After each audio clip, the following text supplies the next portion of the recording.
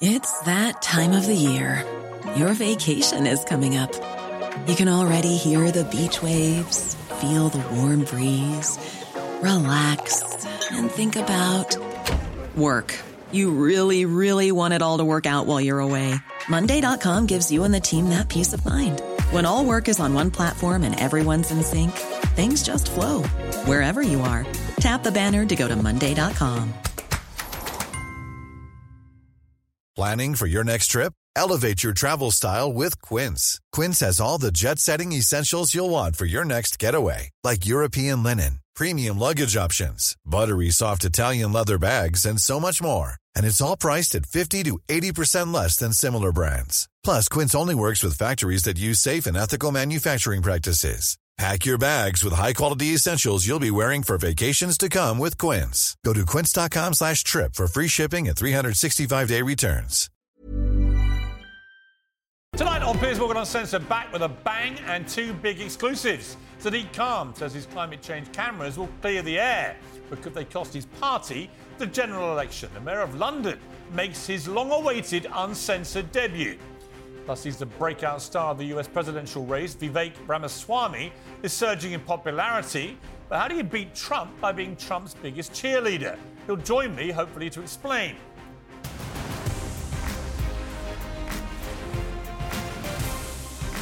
Live from the News Building in London, this is Piers Morgan Uncensored. Well, good evening from London and welcome to Piers Morgan Uncensored. It's good to be back, but nothing saps the national libido more than the noxious sense that nothing is working. Most of us imagine that countries fall apart in violent shocks, like a stock market collapse or a military coup. The reality is that it's much slower and even more depressing. It's a creeping, insidious odour of decline which lurks at the back of the nostrils and eventually overwhelms the senses. And in Britain right now, the putrid stench of failure is everywhere. Children return to school today, but thousands won't be, because dangerous, cheap concrete, ignored for years, has left school buildings in danger of collapse. Instead of fronting up in interviews on how she'd handle this massive crisis, the Education Secretary did this. RAC stands for Reinforced Autoclaved Aerated Concrete, and it's a lightweight form of concrete that was used in building construction from the 1950s until the mid-1990s.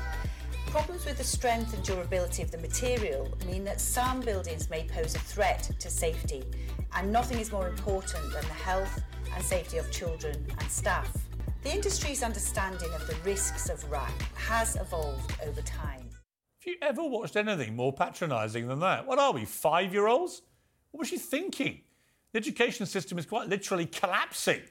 And the Education Secretary uploads a video that looks like a health and safety training manual from 1995. Well, this morning, we finally decided she ought to answer some questions. Keegan somehow managed to make it worse. It is not the job of the Department for Education, but we chose to do that because we wanted to make sure that we had that information centrally.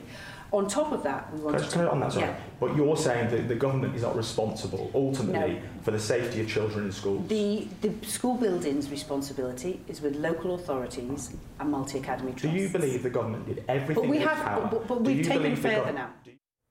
Let me get this straight. Sorry. So the Education Secretary of this country, in our government, is not responsible for schools literally falling to pieces. Well, whose job is it then? Whose responsibility is that? With her reputation appropriately disintegrating faster than some of these schools, she was then caught on a hot mic saying this. Thank you.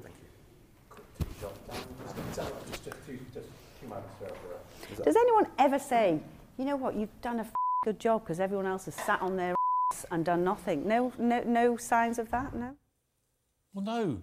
With respect, Mrs. Keegan, we'll say you've done an effing good job when you've got off your backside and actually sorted this mess out.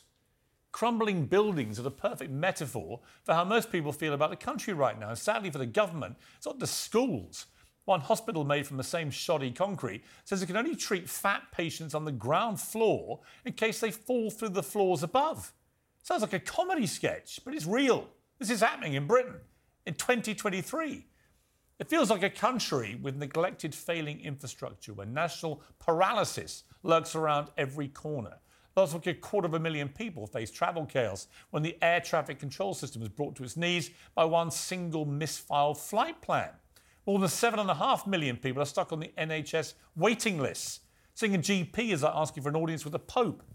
It rained most of the summer, but there's hosepipe bans in several places because our rotten water companies almost literally failed to fix the roof when the sun was shining. Our biggest supermarket chain says it's strapping body cameras on its workers because they're so worried about the rise in violent attacks on staff. Mortgages are rocketing, everyone's on strike, inflation is draining our wallets as toxic sewage drips into our seas. And you're more likely to strike oil than find a dentist. Against this backdrop, there's been a worrying rise in vigilantes. They've stepped in, where police won't, to shift eco-protesters off our roads, and they've taken to now ransacking the new ULEZ clean air cameras in London, which now bill motorists £12.50 a day for driving in the city in older cars.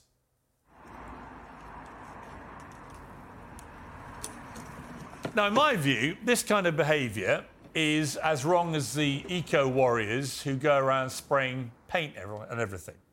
It's not a symptom, though, of a sick country where people think that nothing works, including the police, and they're tired of it, so they're getting on with action themselves. Prime Minister Rishi Sunak took on a hospital pass of a job, no question. He has steadied the ship to a certain degree, but it'll take a lot more energy and more bold risk-taking if we're going to dodge the iceberg. The government thinks Sadiq Khan's air pollution cameras are so vastly unpopular, they could help swing next year's election back in his favour. But the only air quality they should be worrying about, honestly, is the stench of national decline. Well, shortly before I came on air tonight, I spoke to the man of the moment, the Mayor of London, Sadiq Khan. Well, I'm delighted to say I'm joined now by the Mayor of London, Sadiq Khan. Mr. Mayor, good to see you. It's been too long, Piers. I'm just only sorry we're not doing this in person, but it's lovely to be with you again, although the first time on your new show. Well, it's not new anymore, is it? Well, it's not new, and you have resisted my advances for quite some time. So what's made you finally succumb? Well, I think, to be fair, we were trying to hook something up a few weeks ago, but you were very busy doing stuff overseas, and I'm just really sorry it's taken so long. Hopefully next time it'll be in person. Well, I would like that. We've always, I think, had a robust exchange of views over the years. Let's start with the obvious subject, which is your campaign about air quality in London. I want to preface this part of the interview by saying that I have gone through a quite interesting journey, I think, about pollution in London. So I thought I had a big issue with hay fever for quite a few years, and eventually had a lot of tests done, revealed no allergies at all. And then had a local chemist who said to me, I think it may be pollution. Is it worse when you come back from overseas? I went, actually, yes, it is. And it was knocking me out for like half a day every week. And he recommended getting some air purifiers and getting an air quality app and not going out too much when it was very high. I did both those things. I've got 4 purifiers in my house now, £80 each. And it's completely transformed my health. I'm a different human being in the last 8 months to what I'd been like in the previous few years. I then did some digging into the borough I live in, Kensington and Chelsea, and discovered, to my horror, that it's one of the worst places in the country for air pollution, and that there's a lot of people who die from pollution-related deaths in Kensington and Chelsea. So I'm a convert to your cause. I believe it is a real issue. I've been through an experience myself that's made me see the benefit of having better quality air, albeit through purifiers. But here's the problem that I think you've encountered. It's a similar problem to the Just Stop Oil protests, where I agree with their cause, but I don't agree with the methodology. And it seems to me that your ULEZ scheme, albeit well-intentioned, and I think we all want to get to where you want to get to on air quality, but it's turned out to be incredibly divisive. You know this. Very polarising. The polls actually show it's pretty split down the middle about what people's views are. Perhaps if you live in the outer part of London, more extremely against it than those who live in the inner part of the city. But it is very divisive and it is very controversial. Do you have any regrets about the methodology? Well, Piers, can I first thank you for the thoughtful way you've asked the question, because I, like you, went on a journey. In 2014, 2015, I had no idea about what you've discovered either. I was feeling out of breath when I was playing football. I was getting tired very quickly. I had some really bad days where I was wheezing and coughing, and I'm, like you, reasonably well informed. I think I know a bit about things like air pollution, air quality, climate change, but I had no idea that this invisible thing we can't see, particulate matter and nitrogen dioxide, was making us sick. And so the evidence in relation to the consequences of air pollution, you and I are living out, but also in our city, around 4,000 people die prematurely because of air pollution. Across our country, according to government figures, not mine, government figures, between 28,000 and 36,000, and at least children having stunted lungs forever, and adults like you and I with a whole host of health issues from asthma to cancer, dementia to heart disease. But also, Piers, to answer your question directly, I've seen the evidence of the ULEZ in central London where it exists and in London where it exists. And I'll tell you what I mean by that. So we introduced the ULEZ in central London and saw within a year an almost 50% reduction in toxicity, but also a third fewer children with air pollution-related illnesses being rushed to hospital, a third reduction. We expanded it to inner London and we saw a further 20% reduction in air pollution, and children going to 1,400 schools were breathing cleaner air. But let me show you the problem. It's in outer London that's the worst air. The 10 boroughs with the largest amount of premature deaths are in outer London. What we've also seen is that 24 of the 30 GPs with the worst number of patients is in outer London. So that's the aim. But what I've tried to do also, Piers, is to listen to the genuine concerns. And I recognise, by the way, Piers, in relation to regret, over a number of years in outer London, we haven't got the good quality public transport we've got in central London and inner London. So more people are relying on cars in outer London. The good news, 9 out of 10 cars now driving in outer London are already compliant, won't pay a penny more, but we'll see the benefits of clean air. And my final point is... I don't want to get into arguing about the merits of what you're trying to do, because I actually broadly agree with it. On the methodology, it seems to me, here's your problem in a nutshell. I have an Aston Martin, right? A very luxurious car. I'm very lucky to have it.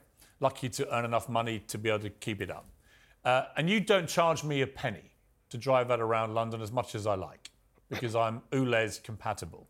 But if I lived in North London, in Wembley or somewhere, and I was a hard-working guy, woman, and you're driving a van maybe for work and you have to come into town every day, and you're already facing massive cost of living, extra costs for your family, you're struggling to feed your family, you're really feeling the pinch. And now suddenly you, who really can't afford just to get through the day as it is, are suddenly having to pay another £12.50 every day to you. Why am I being spared just because I can afford to have a more expensive ULEZ compatible car? And why are a large number of people who are having to pay actually at the poorer end of the spectrum of London society? That is where your optics, I think, are failing. So because your car is ULEZ compliant, it means it's Euro 4 or better. What that means, Piers, is when you drive your car, your wife may be next to your daughter in the back, they're not breathing in poison the same way somebody driving a non-compliant car is. That's the first point. The second point is what we're doing is to support the hard-working van driver you talked about, to support the low-income family you're talking about, to support the charity with the minibus you may be talking about. We're giving financial support to the tune of £160 million. So a small van owner, a small business with a van like yours, will now receive support, £7,000 to get a ULEZ compliant van. You may be right in your cause. I believe you're right about trying to get better air quality. But you know that the Labour Party are very concerned about it. I want to play you a little mashup of what Labour figures have been saying about it. I don't think there's any doubt that ULEZ was the reason that we lost the by-election in Uxbridge. And I have said we should reflect on this, including the Mayor. I've spoken to him, as you would expect, and so there will be that reflection. The cost is a problem. And if you look at who pays ULEZ, it tends to be poorer families and smaller businesses. I'm afraid that the hard truth is a £12 an hour, £12 a day fee costs Labour that by-election. There is a massive cost of living crisis at the moment, and asking people to shell out thousands to buy a new vehicle or pay £12.50 every day to go on the road is just an expense too many. Now, these aren't Tories saying this. This is your own side. They think that this is an election liability. How would you feel if you go down this path, you dig your heels in as you're doing, you keep going, but it ends up potentially becoming an election deciding issue in the next year or so, whenever that general election may come, that the Tories use this as a weapon to actually defeat you? You very generously and rightly said that in central London, people support ULEZ, and in inner London, but there's some concern in outer London. I would argue the reason why people in central London and inner London support the policies because they've seen it bedded in and they realise it's not as bad as they feared it was going to be. I'll give you some breaking news. When I announced the central London policy, people were against that as well initially until we had a scrappage scheme and they saw the benefits were far better than the disbenefits. Why, if the government has helped out other cities up and down the country, why have they not helped you out? Well, I think this goes to the core of the anger you're talking about, which is basically the government thinks, because of Uxbridge and Ruislip, that actually tackling climate change and tackling air pollution are vote losers. And so they've weaponised this as an issue. Are you likely, in view of the pretty extreme reaction from half of your people in London, are you likely to evolve this policy and reflect their concerns? Yeah, we will always listen to Londoners. The first week of August, I said every single person in London, it doesn't matter how much you earn, you will get support in relation to the scrappage scheme. And the reason why the government's not giving London support, they're giving Birmingham support and Bristol support and Bath support, is they think by attacking Londoners, they may do better at the general election. So Londoners are pawns caught in this crossfire. Nobody wins if people are dying prematurely. Nobody wins if kids have stunted lungs. True, but nobody wins if half of the people in London hate you because they think you're targeting the poorer members of society over people like me. I've got to be frank, Piers. You asked the question at the top of this interview, which was, why am I on this show? I've got to be honest. One of the reasons I'm on this show is because I recognise many of my voters, watch this show, and I'm keen to talk to them through you, Piers. You ask me the tough questions that they ask me, and I respond to as well, because I genuinely think that once people see the benefits of this policy, they'll come with me. Well, listen. Like I said at the start, I'm with you about the problem of air pollution. I've seen it myself. I've seen it to my own health.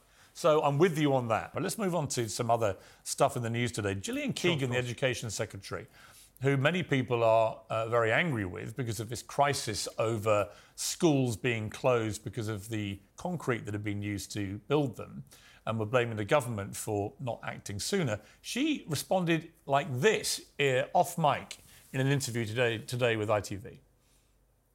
Thank you.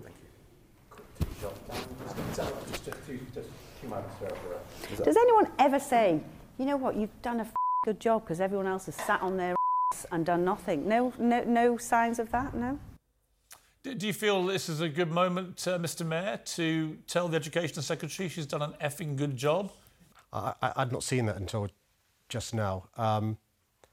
Look, I mean, for those that don't know, we had a conversation before we went on air. That's, so you can be caught out with, a hot mic, as they call it. But I think the problem is, the arrogance in relation to, thinking you should be getting a pat on the back. I spent Friday speaking to really worried parents who didn't know whether their kids are going to school on Monday, whether they had to organise childcare.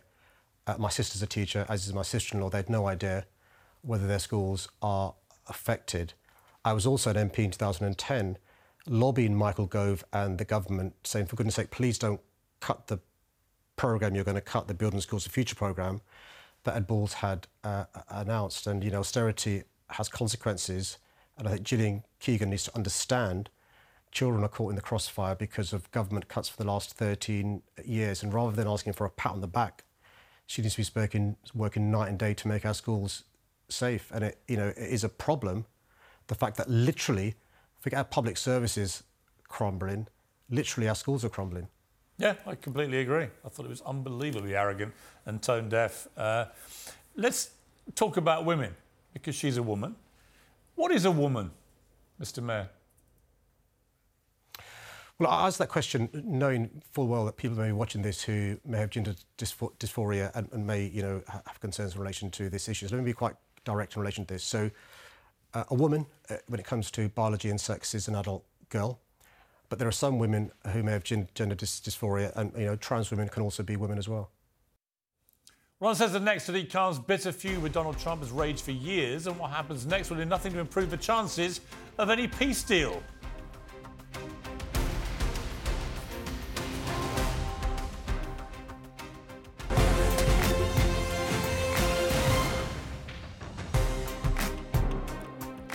Welcome back to Piers Morgan Uncensored. Sadiq Khan's long and fiery feud with former President Donald Trump has made the London mayor a big name across the pond. He does nothing to douse those flames in the second part of our interview.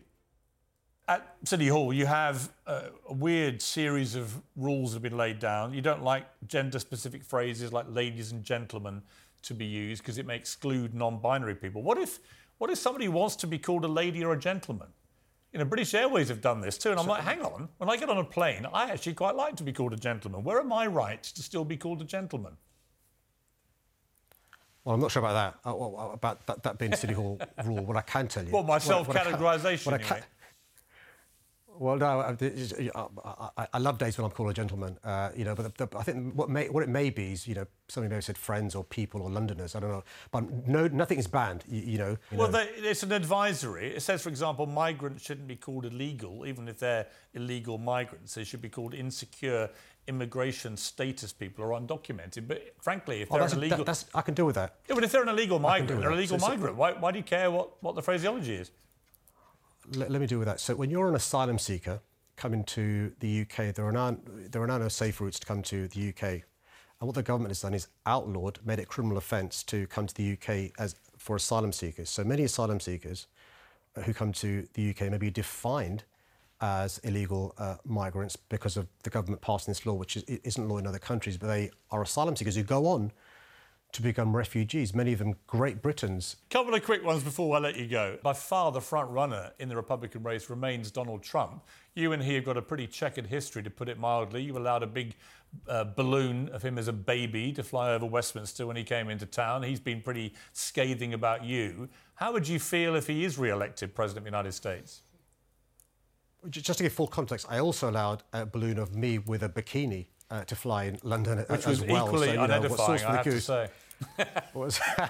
So it could have been worse. It could have been me in person with a bikini. What sauce for the goose? But can I say this is my problem with Trump. I've got a number of problems with President Trump, and you and I have discussed this in the past, is how I felt when he said some of the things about the religion that I follow, how my family felt in America, proud Americans, proud Muslims, about what he said, about women I know, how they felt when he was elected. But you will have seen what happened on Capitol Hill, listen, there's losing with dignity, being magnanimous in defeat. And what happened at Capitol Hill, for those who were agnostic or not sure, should be the final straw in relation to his fitness for office. This is America, for goodness sake. You and I are big fans of West Wing. We look to America as a beacon for democracy, human rights, separation of powers, so forth, the checks and balances. And I think sometimes, yes, challenge is good, debate is good, but sometimes people are not fit for office. And I frankly don't think, and I don't want to cause offence to your American viewers and stuff, I do not think Donald Trump is fit to be the president of that great country. I mean, should somebody who's facing nearly 100 criminal charges, just on basic principle, should they be allowed to be a candidate for president? As the Constitution stands at the moment, he is allowed to be. He could be president and be in prison. Can I say, one of the wonderful things and the joys of America is due process. And I think it's right that Donald Trump has his day or days in court. I think there is a presumption of innocence. There's a separate discussion about whether somebody who's presumed innocent should be barred from office. I think as a former human rights lawyer, that may be unfair. You're charged with an offence, not found guilty. He later on may be acquitted. I think there's a separate discussion about that. But if he was convicted, for argument's sake, if Trump was convicted of a criminal offence before the election, what would your position be then? Well, surely then you'd expect there to be provision where he's not allowed to stand with a conviction, particularly if it's a conviction to do with what happened on Capitol Hill, particularly if it's to do with a conviction in relation to dishonesty and so forth. Look, I used to be a lawyer, Piers. If you've got even a minor conviction for dishonesty, the Law Society doesn't allow you to be a lawyer, right? Because you've got client money and so forth, and so forth. And so I think, the President of the United States is not arguably, it probably is, definitely is, the most powerful person in the world. The idea somebody with a conviction can be leader of the country beggars belief. But also, let me see the problem.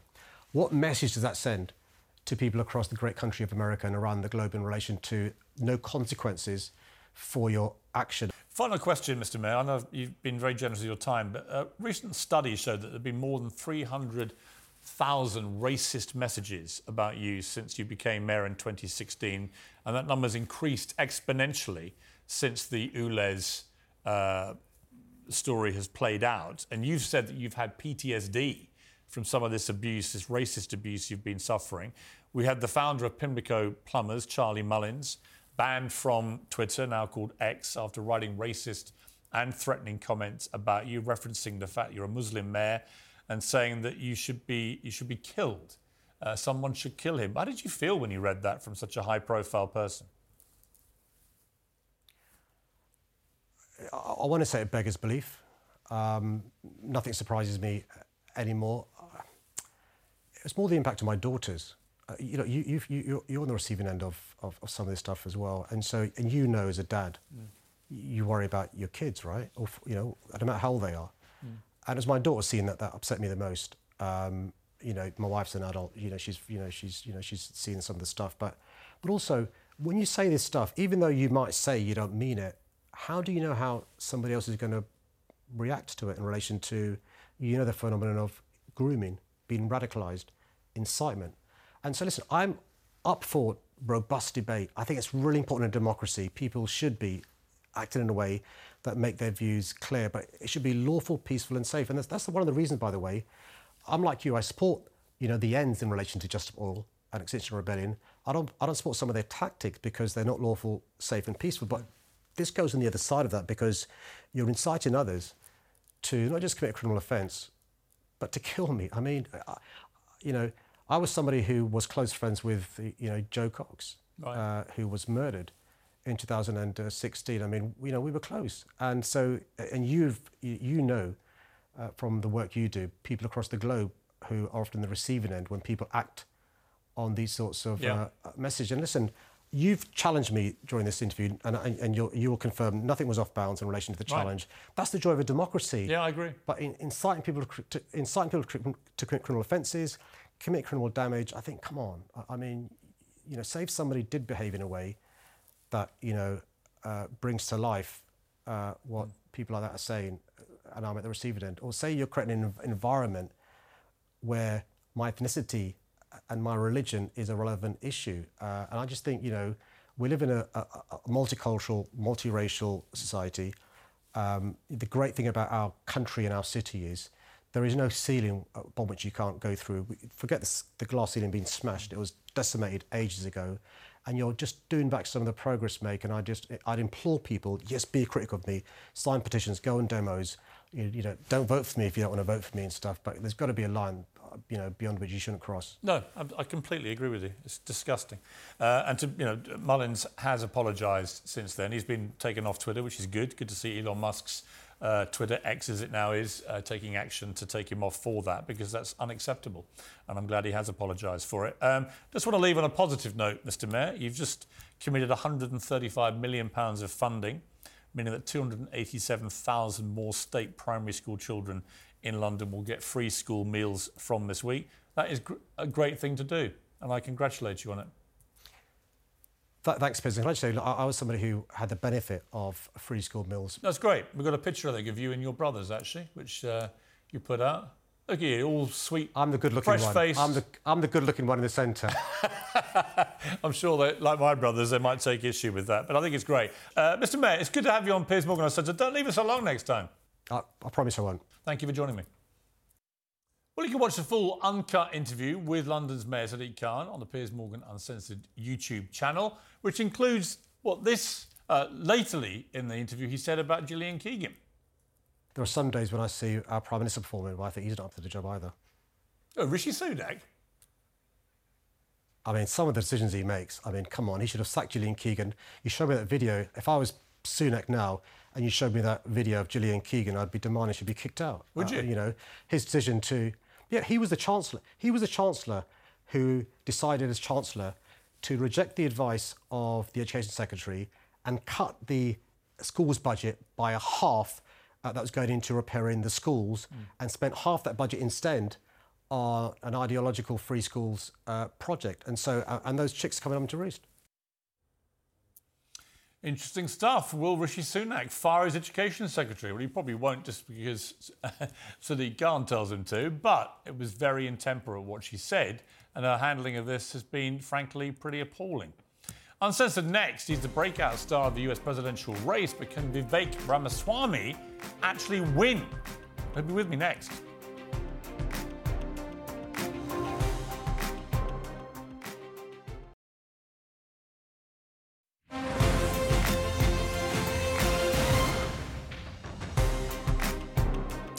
Welcome back to Piers Morgan Uncensored. Some pretty good interviews there. So if you think we've been the best interview show out there this year, vote for us in the National Television Awards. You've got a few hours left before we all trudge down there to the O2 and hopefully don't have my miserable, unhappy face. Well, I've got my pack waiting to comment on that Sadiq Khan interview, but also to talk about my next guest, because the 2024 presidential race so far looks like to be a rerun, potentially, of Donald Trump against Joe Biden. But this weekend, a groundswell of commentators claimed that Trump could yet be disqualified from the ballot altogether over his alleged attempts to inspire insurrection. My next guest may have some pretty strong feelings about that. Vivek Ramaswamy is the breakout star of the Republican race so far, the only one, frankly, to rival Trump for any kind of publicity or momentum. There's just one problem. He hasn't really explained yet how he'll actually beat Trump. Well, Vivek joins me now. Great to see you again. It's good to see you, Piers. How are you? Well, first of all, an apology, because I've always called you Vivek, and then you very kindly corrected us all and said you are Vivek as in cake. That's correct. I appreciate best efforts, but I usually save the airtime for substance. But thank you. I appreciate it. Well, look, we've done a few interviews, Vivek, so far, and obviously when it started, not many people knew much about you other than your entrepreneurial stuff. Now, since the last debate, you've become incredibly well known, very well talked about, and a lot of unfriendly fire is coming your way. So my first question is, how are you handling being now in the proper spotlight of being a presidential candidate? I'm fine with it. And I do think, Piers, that's part of the process. We jumped into this race early on, going in eyes wide open, knowing that politics is a dirty sport. It's filled with falsehoods. You may have seen a report over the weekend that actually one of the other candidates' large super PACs was taking credit to their donors for the attacks that have been manufactured against me. That's okay. I can handle it. And to tell you the truth, if I'm asking the people of this country to ask me to represent the U.S. across the table from Xi Jinping, I better be able to sit across the table from other candidates or from left-wing media or anybody else. And so we're doing just fine with it.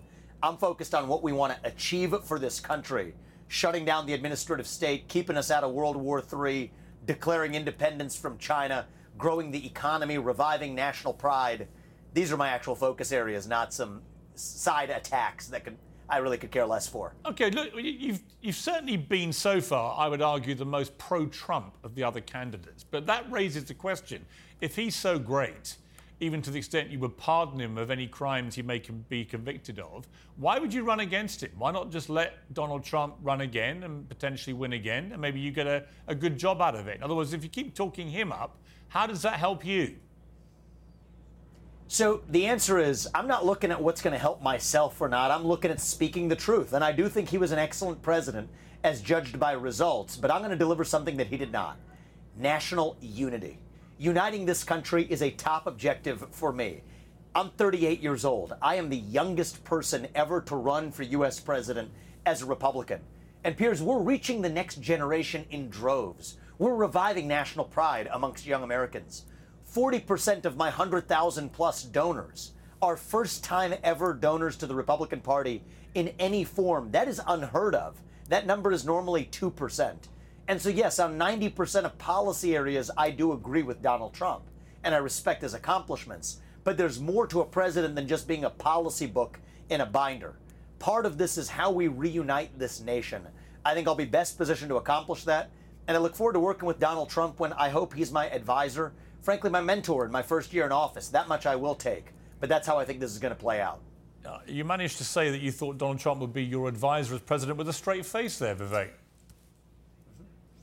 I do. I think he's somebody who has a lot of experience. I don't want to start with a standing start. I want to build on those 4 years of experience. No, I can pick see. up where he left off, just to take explain, the agenda to the next level. No, I can see why you would want him as an advisor. It's just the idea of Trump playing second fiddle to anyone, I think, is highly unlikely.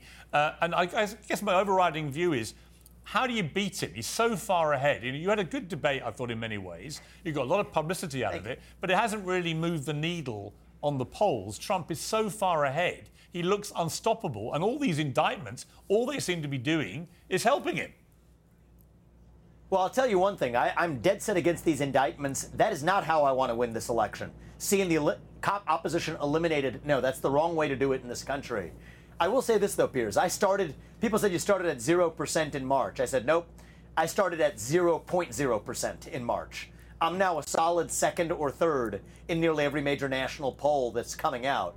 And many people in this country didn't even know who I was 6 months ago. Most people couldn't pronounce my name until 2 weeks ago.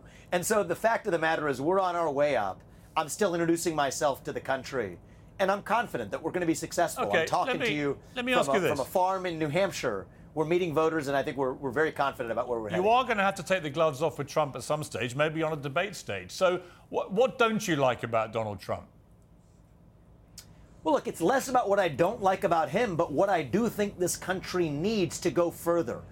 I will unite this country, and if Trump was going to do that in his 4 years, that would have already happened. He delivered great results, but I think we have to actually speak about this country in a way that reaches the next generation.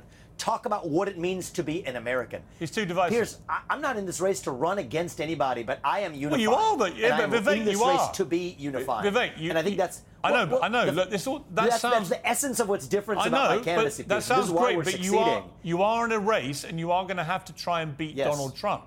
And it's interesting to hear you admit that the dividing point for you is he's too divisive, right? I think I am more unifying. That's the answer. And I think that that's more important. And the way we're going to unite this country is not by tearing down other people who have made great contributions to this country, Donald Trump being high on that list among them, but by actually articulating what this country stands for, answer what it means to be an American at a moment where we're in the middle of a national identity crisis. Fill that void in the heart of the millennial generation and younger with an actual vision of national identity instead of woke poison or any other poison that fills that void. That's how we win. Well, you have a lot of things, Vivek. From something for a long time. We got to start running to something. Okay. That's what I'm doing. There's a lot of stuff about you I really like. You come on my show a lot, which I love, and you do a lot of interviews, and you're up front, and you take the tough questions. You go on lots of places where you might get a hard time. I love the energy, I love the dynamism, and everything else. But there are aspects of some of your policy stuff which I really don't like. One of which is your position on Ukraine. And I want to read you, this is a tweet that you did on the day the war started. Putin is a bully. The way to stop a bully is to punch him in the nose, you said. Now your position is you should just give, unless I'm wrong, Ukraine should just give Putin the land he's stolen with his illegal war. I don't know how you equate those two statements. So, Piers, I think there's two things here. One is we should have never been in this situation in the first place. Because if the U.S. actually had energy independence, if we drilled, we fracked, we were a net exporter of energy, Putin would have never had the leverage to go after Ukraine. But now being where we are, it is our job to make sure that we secure peace and advance American interests without sleepwalking into World War III. That is what I'm leading us to do. And I think you moved? The answer is I don't want to. But how have you moved from a guy who illegally invades a country, a democratic sovereign country? Yes. You said the only way to stop this bully, Putin, is to punch him in the nose. But when Ukraine, in my view, valiantly fight for their territory and their people, and Putin still takes a load of their land, your answer to the bully is to now give him what he's taken illegally. No, that's not correct, actually. It's going to be to require a major concession from that bully so that we don't ratchet this up to the next level. It's a third of the country you want to give him. No. Piers, I think you either, and it's not your job to know every aspect of everything I've said. If you're questioning on me on it, I would ask you to know what I've said countless times. I would actually require Putin to exit his military alliance with China. That is the big demand and requirement we will have for any deal of any kind. That Russia-China military alliance is the single greatest threat to the West and to the United States as we know it. Putin is in Xi Jinping's arms. Communist China is fundamentally hostile to the United States. And I have a clear vision for how to pull Russia apart from China. We will end the Ukraine war on terms that leave Ukraine's sovereignty intact. I will note, Piers, I'm skeptical that that's even the path that Ukraine is on right now. So that's a win for Ukraine, but more importantly, it's a win for the U.S. It's not a win for Ukraine, though. If you were president of the United States I think it's better and you tell them they have to losing give its sovereignty. Yeah, but giving a bully what he's taken illegally is not, to me, strong leadership, is it? Well, Piers, I'm not giving anybody what he's taken. The fact of the matter is we have to honor our commitments. We had a commitment to Ukraine in 1994. We fulfilled that commitment. But James Baker also made a commitment to Gorbachev in 1990 on behalf of the U.S., saying that NATO would expand not 1 inch past East Germany.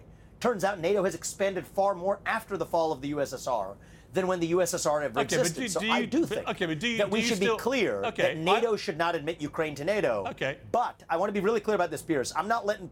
Putin his actions are craven, I've said so, but I don't trust Putin. I do trust him to follow his self-interest. Is he still a bully? And we will do a deal bully that causes him to exit. Many autocrats around the world are bullies. Putin is one of them. Okay. But the fact of the matter is, you have to actually do a deal that advances everybody's self-interest. Okay. Require Russia to exit its partnership with China. Okay. That's the key to the kingdom to secure peace and keep us out of World War III. Vivek, we've run out of time on this interview, but you know what I'd love to do with you? I feel like I've interviewed you a lot, but for, 5 to 10 minutes at a time. I don't think, as you get better and better known, people want to know more about you as a human being. I would love to get the chance to sit down with you and have a proper one-on-one about who you are, where you've come from, because I think you are igniting this whole presidential race in an exciting way. I don't agree with you about some of the stuff you're saying, not least Ukraine, but I do love the way that you're out there doing your thing, and I would love to get a chance to get to know you better. I enjoy our exchanges. It would be bizarre if we agreed on everything, right? So let's do that. Join us on the campaign trail. I'm talking to you from our campaign bus. Okay. Ride the bus with us. We'll spend a day together. I'd enjoy that. And you can also see how some of the audiences here in the U.S. are responding. Yeah. I think it's really motivating to me, but it's quite something to see. So final question before I let you go, and I want a quick answer. Yeah. If you were president of the United States, and you might be in a year or so time, what's the first thing you would do? What's your number one priority?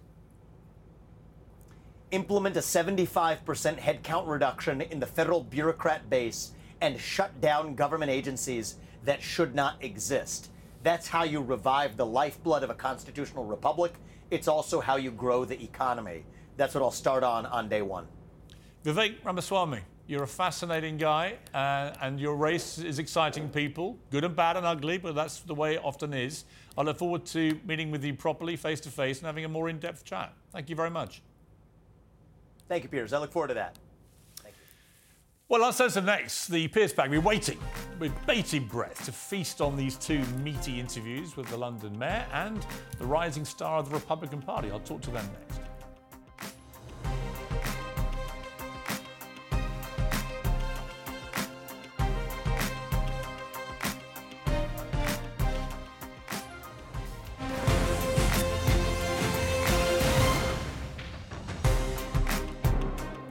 Welcome back to Piers Morgan Uncensored, joined by Esther Cracker, the Talk TV contributor and associate editor of Daily Mirror, Kevin McGuire. You've been waiting very patiently watching these two big interviews. Esther, Sadiq Khan, he attracts equal amounts of loathing and love. He's obviously been re-elected. He probably will win again, judging by the candidate put up against him. What do you make of that interview? I was very surprised. I went into that interview wanting to throw eggs at him over Ulez. I still kind of do. But he was very polished. He seemed very sincere. And the thing is, you can understand his appeal. I've often made comparisons between him and Suella Braverman because I think they're two terrible politicians.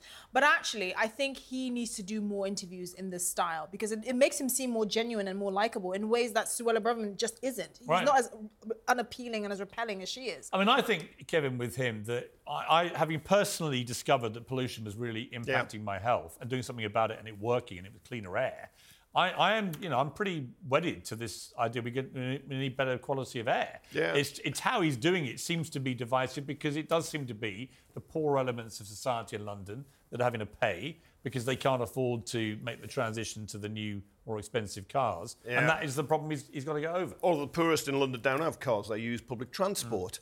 But the fact is he's doing something. And he is a politician who's doing it. Now, charging is crude. So I'm normally hostile to it, but you can't carry on with dirty air in London. And it is a very polluted city. One of the things I found difficult to square with that policy is because of the MOT emissions tests that were updated in 2018 and will probably be updated in the next couple of years. You know, he actually could have realistically waited a couple of years before he implemented it. I think he has to. I think he'll have to adapt it, but I do think I think his heart is in the right place on it. And I think that's what people. That's why probably the polls are divided, because I think people think, well, he's right about. It's like the eco guys with throwing the paint around. If they didn't do that, I'd be more supportive. Piers, I remember the opposition. He mentioned it, Sadiq mentioned it, to ULEZ in the central London, and then most people realise they don't pay it. Most cars are compliant. In outer London, most people are going to realise their cars are compliant. If you've got a car that isn't compliant and you're going to have to pay the charge, it's generally a diesel more than 8 years or a petrol over 16 years. There's very few cars.